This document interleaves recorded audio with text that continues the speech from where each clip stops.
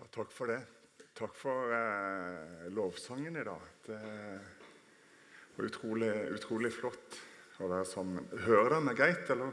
Ja, utrolig godt å være sammen i lovsang og bli liksom starte dagen med å senke skuldrene og så bare være til stede.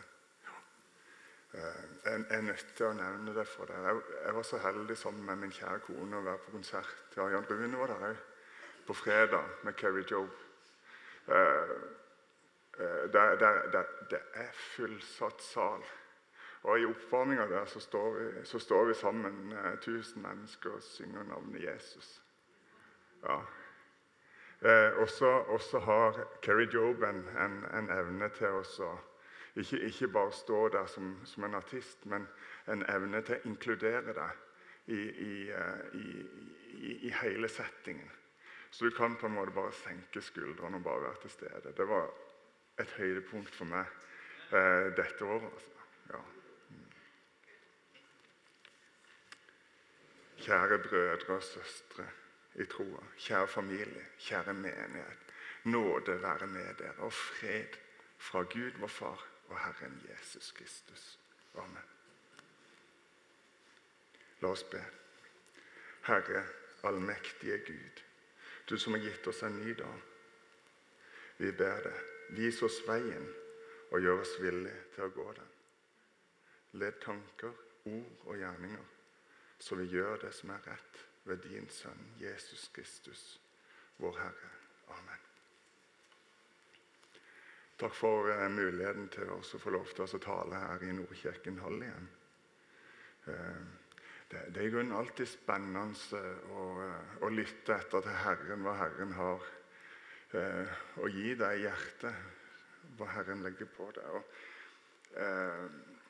Første dagen etter ferien, vi er tilbake igjen i juli, så er jeg på vei til Skjellingstad for å gjøre et arbeid i hagestue. Og da kom temaet som jeg skal tale over i dag. Og det kom via misjonsradioen. Jeg må bare reklamere litt for at det finnes kristne radiokanaler på DAB-radioen. Bruk de, altså. Det er til velsignelse. Og da kom temaet for dagen. Og det skal handle om stolthet der. Og det er et tema som jeg ikke har hørt tale over så ofte. Så det noen som har vært på vekstgruppene. Jeg lagde noen spørsmål og sendte meg en tekst. Jeg håper det har vært til inspirasjon for dere som har lest det, og til ettertanke. Men så er det jo sånn, jeg har en liten historie som jeg må ha med meg før jeg på en måte starter på det som er alvorlig. Og denne handler om en innbruddstyv, dere, alle ting. Han brøt seg inn i et hus, og så hørte han noen si, «Jesus ser det!» Du kan skjønne at han støkket litt til og ble litt forbauset og forfjamset. Og han stoppet opp og ser rundt seg. Og så da oppdager han at det er en papegøye der, som sitter der og sier dette, som hadde snakket til han. Og så, du kan skjønne han pustet lettet ut. Og så spurte han, men du, hva heter du da? Moses, svarte papegøyen stolt. Det var litt av et navn. Så han lurte på, hvilke tulling er det som kaller papegøyen sin for Moses? Jo, det er de samme tullingene som kaller den pitbullen der for Jesus.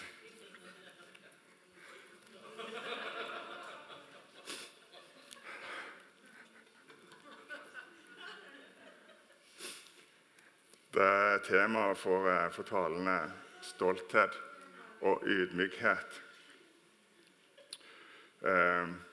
Så før vi skal ta for oss teksten fra Jakobs brev, så har jeg lyst til å minne dere på noe som er utrolig viktig dere. Og det er veldig viktig i møte med ordet. Alltid viktig i møte med ordet. Jan Rune minner meg på det tidligere denne uka, at i møte med Guds ord så det viktig å ha blikket riktig festet. Det viktig å ha blikket rettet mot Jesus Kristus, som vår Herre og Frelser. Vi må fokusere på det tomme korset. Jeg tok med meg et kors i dag. Jeg har savnet det på veggen her. Nå henger det der, i hvert fall en liten stund.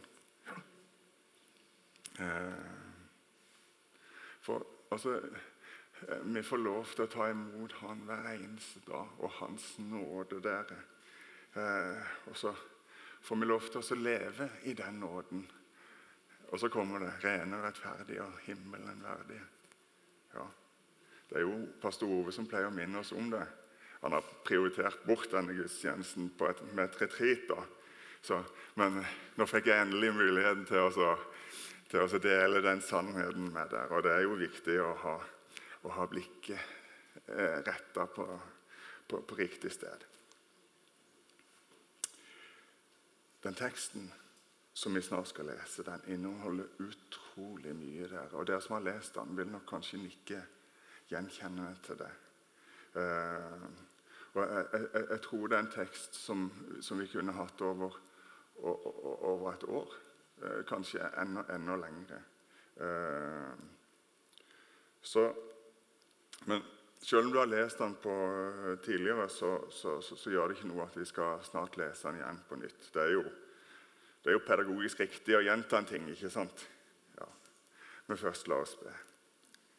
Himmelske Far, la navnet ditt helliges, så ditt ord blir forkynt klart og rent. Og vi ærer navnet ditt i ord og gjerning. For riket ditt, og makten og æren i all evighet. Amen.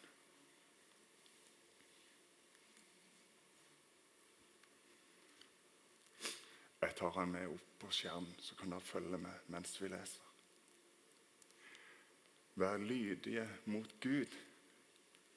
Hvor kommer all striden og spliden hos dere ifra?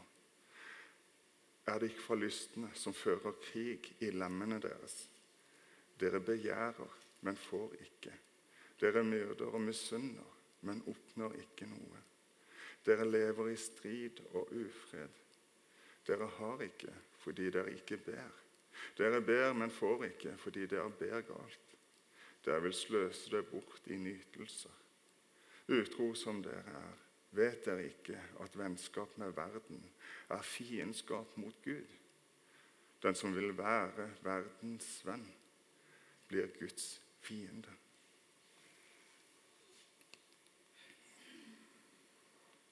Eller mener dere det tomme ord når Skriften sier, med brennende iver gjør Gud krav på den ånd han har latt bo i oss.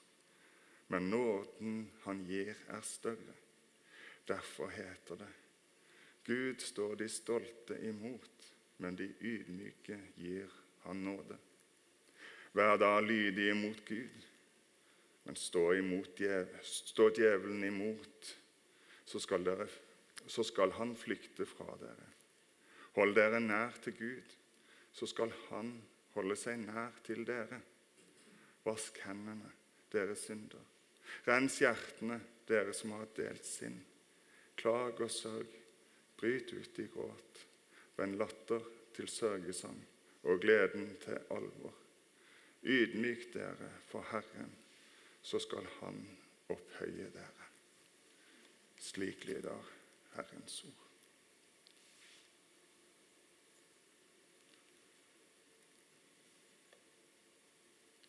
Det en som lovgiver og dommer. Det han som har makt til både å frelse og til å ødelegge. Men hvem du som dømmer din neste? Dette brevet som skrevet av Jakob. Hvem var han her Jakob som har skrevet dette brevet? For vi vet om 4 Jakober i det nye testamentet.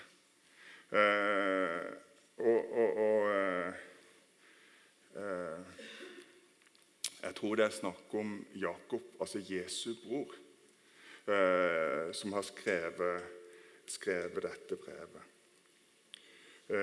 Hvis vi leser i Johannes evangeliet, så står det at Jakob, han var en av de som ikke trodde på Jesus.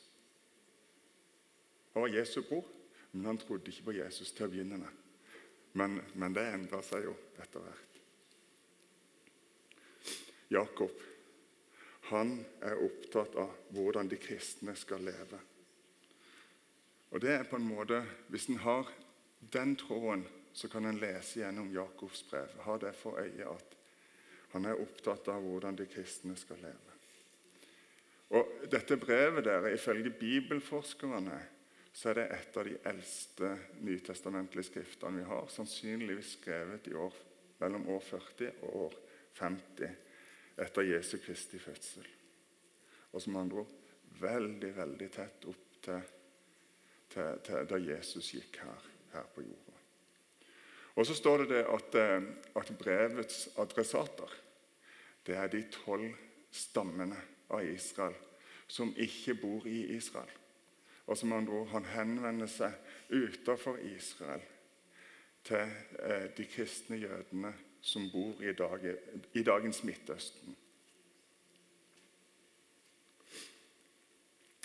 Jakob, han opptatt av at den kristne troa, den gjør noe med oss. Og den kristne troa, den må vise seg i gode gjerninger. Når jeg leste denne teksten, så gikk tankene mine til et annet sted i Bibelen, en av de store talene til Jesus, selve bergprekenen. Prøv å lese bergprekenen og Johannes brev en gang. Så vil jeg se at det utrolig mange likheter mellom disse to tekstene. Og så vet vi det at, og det var min opprinnelige tekst, som jeg hadde tenkt å tale over i dag, fra Galaterne 5:22. Men det viste seg at det var ikke den teksten Herren ville at jeg skulle tale over.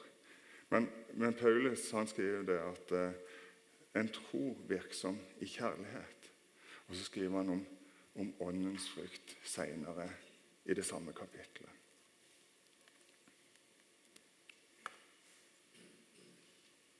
Jakob, han himmelvendt. Han vet hvem han tror på. Han har vandret sammen med Jesus, og han har vendt blikket riktig vei. Når jeg leser Jakobs brev, så føler jeg at setningene fra tid til annen, de kommer litt sånn hulter til bulter. Og det litt sånn vanskelig å på en måte se sammenhengen. Men hovedtemaet allikevel hvordan vi skal leve som kristne. Og så det ikke til å stikke under en stol. Når en leser Jakobs brev, så kjenner jeg en vanvittig svær pekefinger som rettet mot meg. Jeg vet ikke om dere har følt det. Og så føler jeg at jeg får litt kjeft. Kanskje jeg trenger det. Men jeg tror ikke at det nødvendigvis sånn Jakob mente det. Jeg tror han ønsker å formidle dette. Kom du, Guds barn, dette veien. Gud vil at du skal gå på. Dette livet han vil at du skal leve. Jeg tror Jakobs finger rettet mot himmelen. Se her, det veien du skal gå. Jeg har måttet begrense teksten dere. Jeg har allerede sagt at det skal handle om stolthet og ydmykhet. Derfor heter det, Gud står de stolte imot, men de ydmyke gir han nåde. Ordet stolthet forekommer 15 ganger i Bibelen. Og det var ikke så mange ganger. Og 7 ganger i de deuterokanoniske bøkene. Jeg kan ikke bare slenge ut de deuterokanoniske bøkene uten å si hva det for noe. Er det noen som vet hva det for noe? Ingen. Så flott. Ja. Eller kanskje ikke. På 1500-tallet så fjernet de reformatoriske protestantene en bit av det gamle testamentet. Kan du tenke det? Det har de gjort. Ja. Og de mente det at det var teologiske grunner til at de gjorde det. Fordi de mente at disse skriftene tilhører noe som heter apokryfe. Altså noe som er bortgjemt, noe som er vanskelig å forstå. Den katolske kirke, de tok de aldri ut fra sin kanon.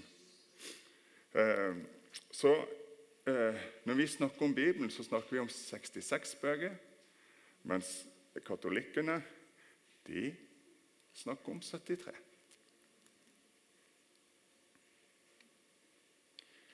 Det var under konsilet i Trent i 1546 at den katolske kirke de erklærte at disse bøkene var guddommelig inspirert og en del av Bibelen. Jeg synes det er ganske spennende, så jeg vil oppfordre dere til å lese disse bøkene. For de kan lære deg noe, fylle på. Her er de. Navnene på de i hvert fall.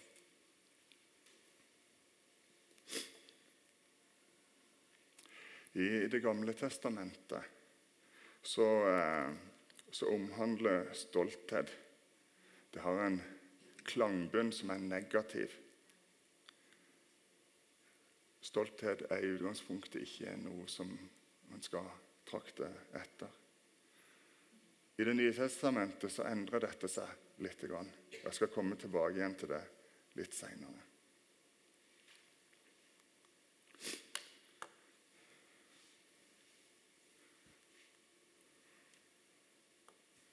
Jeg tenker at stolthet er som en rødløk.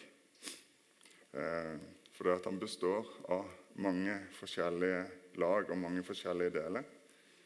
Noen av delene er gode, mens andre deler er ikke det. Jeg er litt usikker på hvorfor jeg tok med som bilde av en rødløk. Jeg har et ganske anstrengt forhold til løk for øvrig. Men det var bare sånn det skulle være. Ja. Og så er det jo bare et bilde. Men hva vil det si å være stolt? Vi bruker nok dette ordet ofte. Og jeg vet at det har en plass i mitt liv, og jeg tenker at den kanskje har en plass i deres liv. Om vi liker det eller ikke. Er det da lov å være stolt? Er det lov å eie stolthet? Vi kan for eksempel, når det er en stund siden, en kan være stolt over resultatet på matteprøven. Er ikke det flott da? Eller at en er stolt av innsatsen på fotballbanen. Jeg har spilt en god kamp. Det er mange foreldre som er stolt av barna sine. Kanskje, jeg håper, kanskje at noen av barna er litt stolt av foreldrene sine. Det kan jeg. Ja. Men kan stolthet bli en sykdom? Jeg tror svaret på det er ja. Overdreven stolthet kan så absolutt bli en sykdom.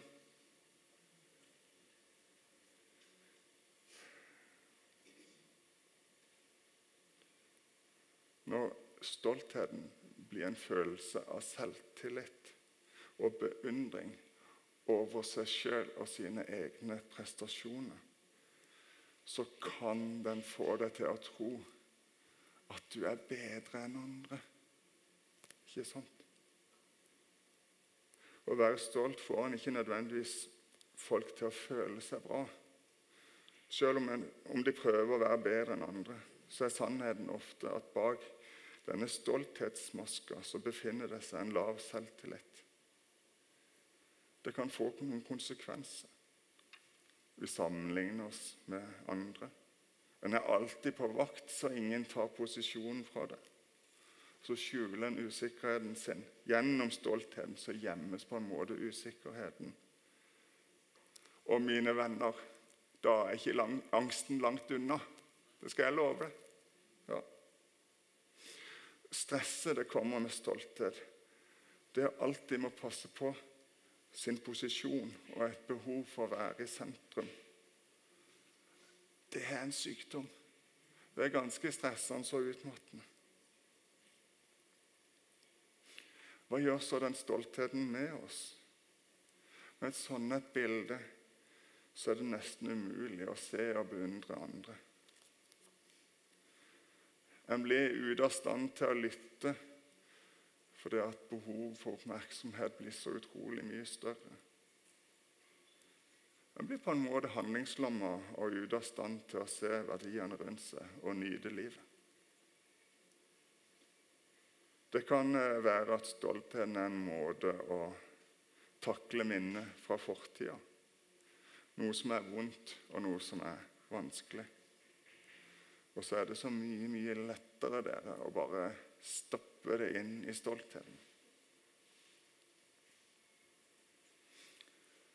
Men stoltheten, ja, det kan være en sykdom, men det finnes helbredelse. Det finnes en kur. Men for å finne den, så må en veide hvor vi skal leide henne. Og oppsøke hjelp dere. Oppsøk hjelp til en dere stoler på, hvis dere kjenner at dette tynger ditt hjerte. Og snakk om det.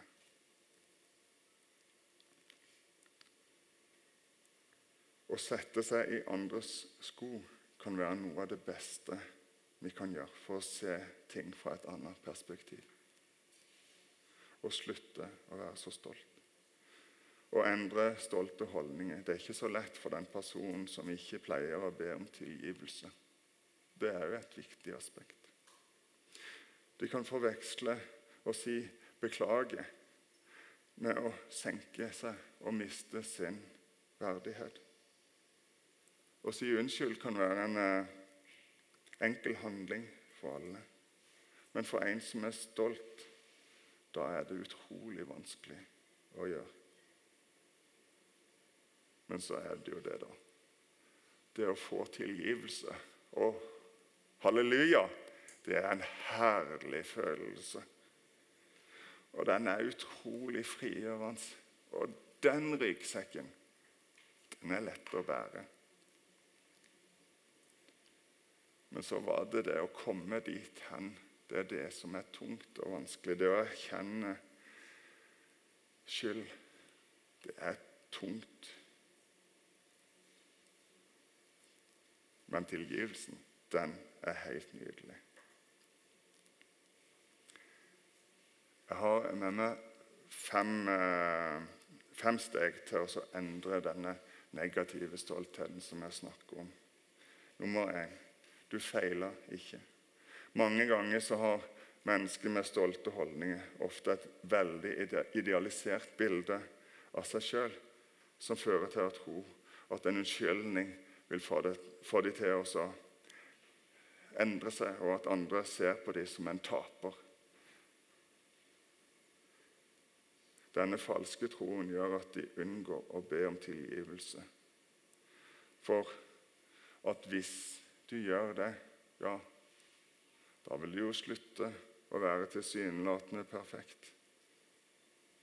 Mine venner, det er et stort problem i vårt samfunn, spesielt blant våre ungdommer. Perfeksjon er en del av hverdagen deres. Generasjon perfeksjon. Best i alt. Alt det. For oss å stoppe opp disse stolte holdningene, så må en akseptere ufullkommenhet. Det vil gi deg større fleksibilitet og mildhet mot deg selv.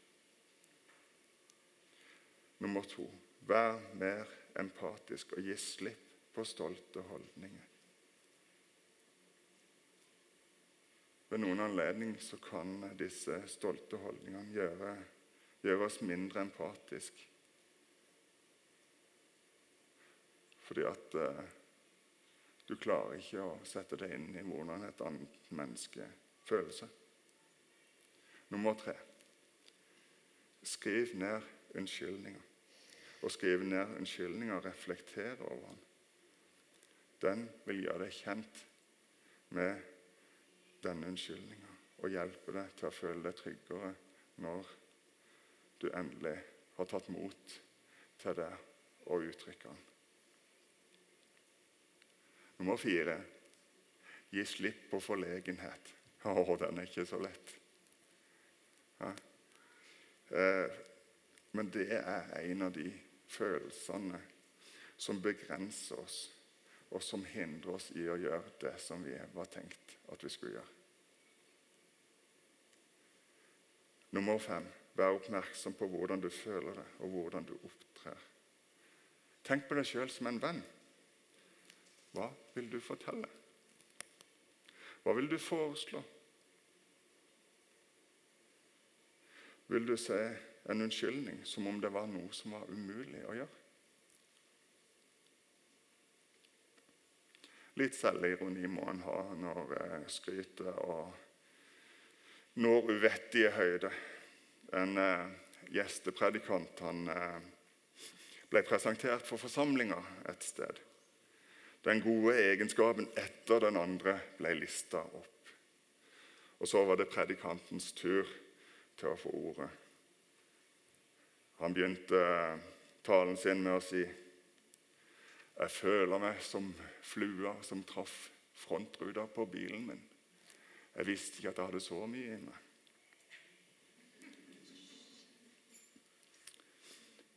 En nederlandsk forfatter og kristen forkynner, Corrie ten Boom, hun ble spurt om det var vanskelig for henne å bli bevart ydmyk. Og hør her, da svarte hun med å gi oss et bilde.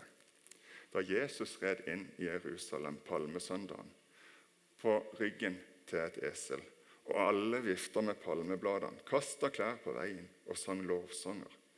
Tror dere da at det bare var for et øyeblikk oppstod den tanken i selve eselet, at noe av dette var til ære for han?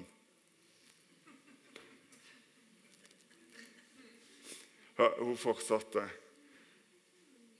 «Hvis jeg kan være esel som Jesus Kristus rider inn på i sin herlighet, ja, da vil jeg gi ham all ære og lovprisning.» Var ikke det et fint bilde? Ja. Før så snakket vi om stolthet som en grov synd og skam. Men i dag så hører jeg mennesker som snakker om at de er stolte av seg selv, og stolte av det de har fått til, og stolte av sin nærmeste og så videre. Jeg forstår godt hva de mener, og hva de sier. Og vi skal ikke gå til grunne på mangel av selvfølelse og sans for egenverdi. Det er ikke det jeg mener. Og stolthet i betydning av glede og tilfredshet.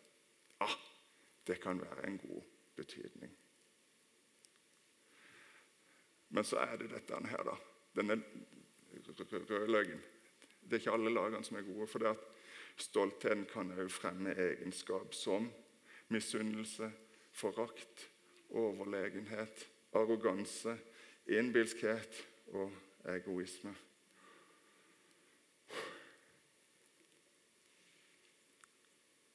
Den som rager høyt opp i sin egen vurdering er langt ifra toppen. Stolthet er den eneste sykdom som gjør alle syke unntatt den som har den. Profeten Jesaja sier: «Herren herskerens Gud har satt en dag til dom over alt stolt, og høyt over alt opphøyet, så det blir ydmyket.» Peter han skriver: «Dere må alle ikle dere ydmykhet mot hverandre, for Gud står de stolte imot, men de ydmyke gir han nåde.» Kirkefaderen Augustin han sa at det var stoltheten som forandret engler til djevler. Han stoppet ikke der. Og det er ydmykheten som gjør mennesket lik engler. Stolthet i betydning av takknemlighet og tilfredshet, det er en god ting. Men i forhold til Gud, og kanskje også i forhold til andre mennesker, så kan stoltheten bli et stengsel. Hvis du ydmykt bøyer deg for Kristus, så vil han ta imot deg med sin nåde. Og noen ganger så må vi bli ydmyket for oss å se sannheten om oss selv. Fordi at stoltheten, og nå begynner det å bli alvorlig der, mine venner, stoltheten kan gjøre at ikke vi føler behovet for Gud. Det er ydmykende å gi opp kontrollen og gi den videre til Gud. Men noen ganger så må den vanskelige ydmykelsen, de vanskelige opplevelsene til for at vi skal se sannheten om oss selv og om Gud. Vi må våkne opp og skifte kurs, spesielt hvis vi er på vei bort ifra Gud. C.S. Lewis, han har skrevet mye, og mye er bra. Dette er spesielt bra. As long as you are proud, you cannot know God. A proud man is always looking down on things and people. And, of course, as long as you are looking down, you cannot see something that is above you. Stoltheten kan gjøre at vi ikke har behov for Gud i livet. Så for å vende om igjen, så må Gud kanskje inn og knuse stoltheten hos oss.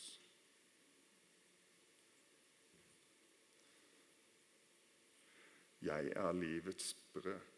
Den som kommer til meg skal ikke hungre, og den som tror på meg skal aldri tørste, står det i Johannes. Hvis du benytter deg av den positive delen av stoltheten, så gjør det at den respekterer andre.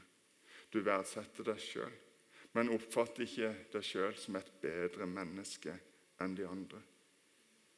Da skryter han ikke, og gjør ikke narr av noen, og trenger aldri å sammenligne det med noen andre.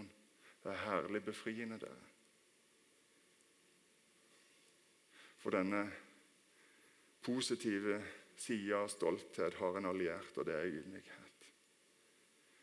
De ligger ikke i strid med hverandre, tross alt.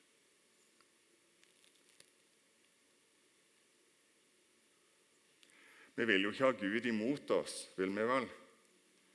Skal vi da slutte med å være stolte? Vi skal se litt hva Det nye testamentet sier om det.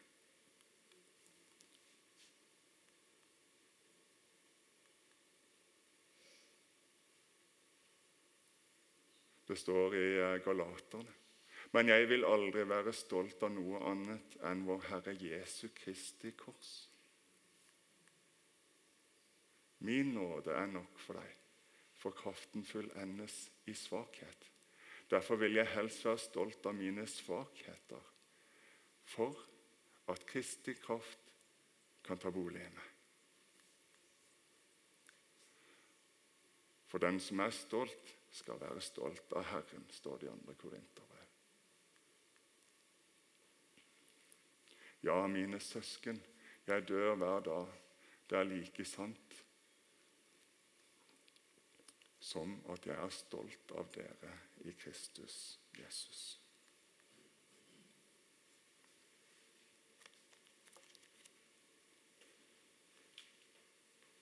For å få øye på Guds storhet, så må man innse hvor liten man er. For å se Guds nåde, så må man ikle seg ydmykhetens drakt. For den som er i Kristus, er en ny skapning. Med hans død og oppstandelse, hans kors. Ingenting av det vi gjør, eller er i oss selv, er noe å være stolt av. Og ser ut som en klarer å leve etter loven i det ytre, Det er ingen grunnlag for å være stolt. Det er det Jesus gjør med oss, og har gjort med oss, og fortsetter å gjøre, og kommer til å gjøre med oss i vårt indre. Det er det med frimodighet vi kan være stolte av.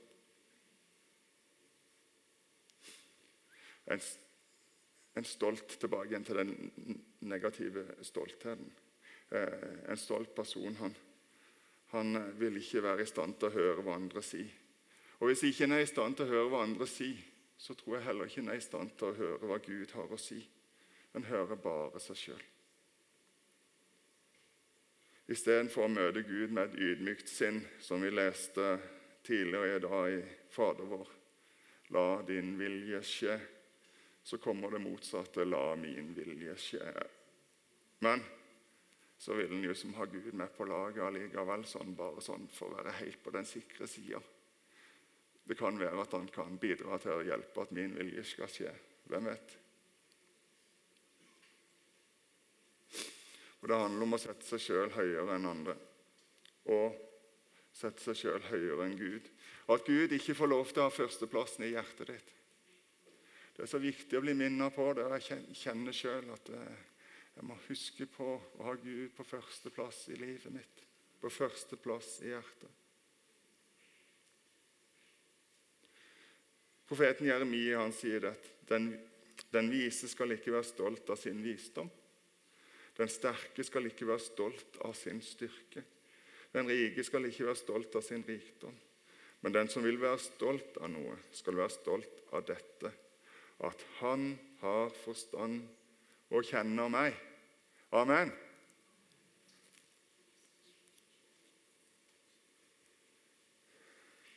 Vi har vår stolthet i Kristus Jesus, og han alene. For det er i ham vi lever og beveger oss til. Ikke sant? Amen. Ja. Og vi skal, det heter at en skal krype til korset, og det har en betydning for med et ydmykt sinn, så skal vi få lov til å komme fram for Herrens kors, og be om tilgivelse og be om nåde. Fordi at det er kun da vi klarer å ta imot Guds betingelsesløse kjærlighet. Og det er kun da vi kan kjenne på takknemlighet, og lovprisninger får lov til å vokse til nye høyder. Og så har det en annen ringvirkning, fordi at hvis vi åpner opp for Guds kjærlighet, ja, da får vi lyst og giv til å gi kjærligheten videre til vår neste. Og så er det viktig dere som Paulus minner oss på, at den kraften, den fullendes i svakhet. Amen. La oss be. Og Gud, du ber oss om å søke deg, og at du er til stede før vi roper. Jeg bønnfaller deg ydmykt om å stanse hos meg og herske i meg, og gjør mitt hjerte til en bolig for din majestet. For å skue deg er å eie et kongerike, og prise deg er sjelens glede og salighet. Tenk på at min tørst etter deg er ditt verk. Hold den ved like og tilfredsstill den dag etter dag. Og du, vårt sanne liv, la oss finne deg og bevare oss hos deg her og overalt, nå og alltid, ja, i evighet. Det var en bønn som er inspirert av den samme kirkefader Augustin, som jeg følte passer godt til temaet i dag. I dag har jeg med meg en sang, en liten musikkvideo av en kar som heter Matthew Joseph West, heter han. Og han har en sang som jeg er blitt veldig glad i. Noen har kanskje hørt den før. Den heter Truth Be Told. Sannheten blir fortalt.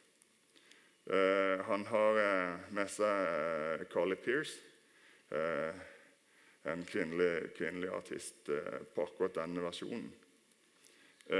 Og sangen den handler om at ikke vi skal skjule våre svakheter, våre sår og problemer, eller frykte hva andre mennesker måtte tenke om det.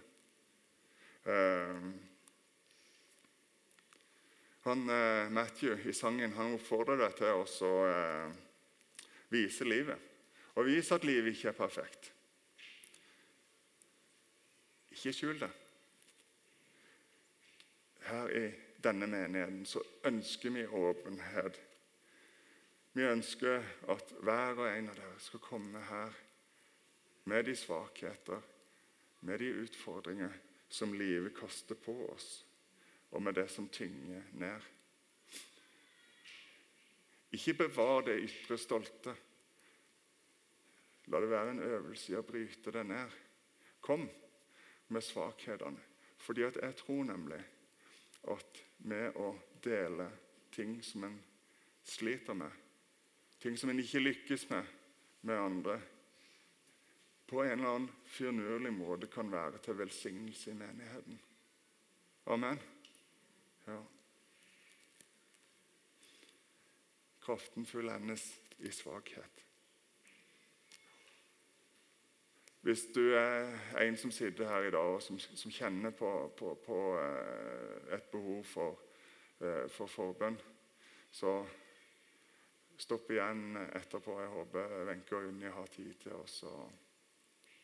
være bitte grann igjen. Og bare legge livet sitt framfor Herren i ydmykhet. Ja. Da skal vi høre Matthew West, The Truth Be Told.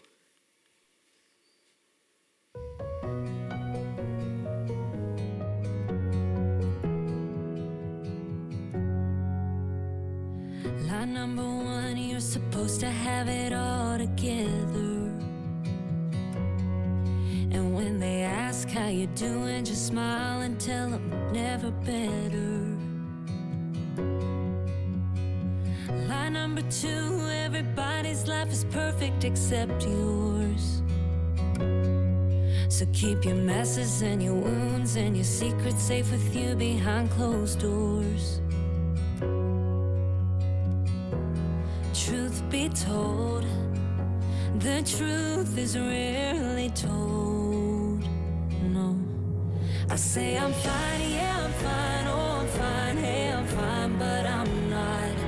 I'm broken, and when it's out of control, I say it's under control, but it's not. And you know it. I don't know why it's so hard to admit it, when being honest is the only way to fix it. There's no failure, no fault, there's no sin you don't already know. So let the truth be told.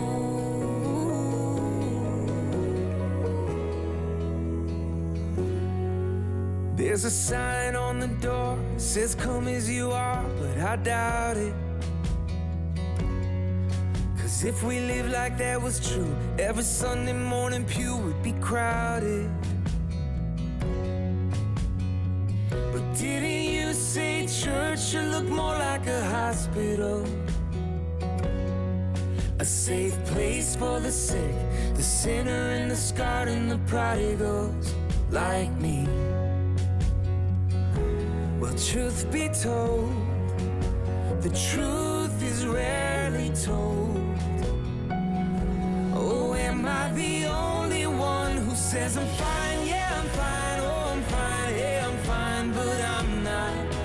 I'm broken, and when it's out of control, I say it's under control, but it's not.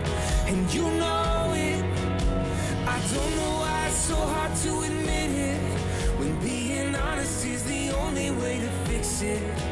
There's no failure, no fault, there's no sin you don't already know. So let the truth be told. Can I really stand here unashamed, knowing that your love for me won't change? Oh God, if that's really true, then let the truth be told.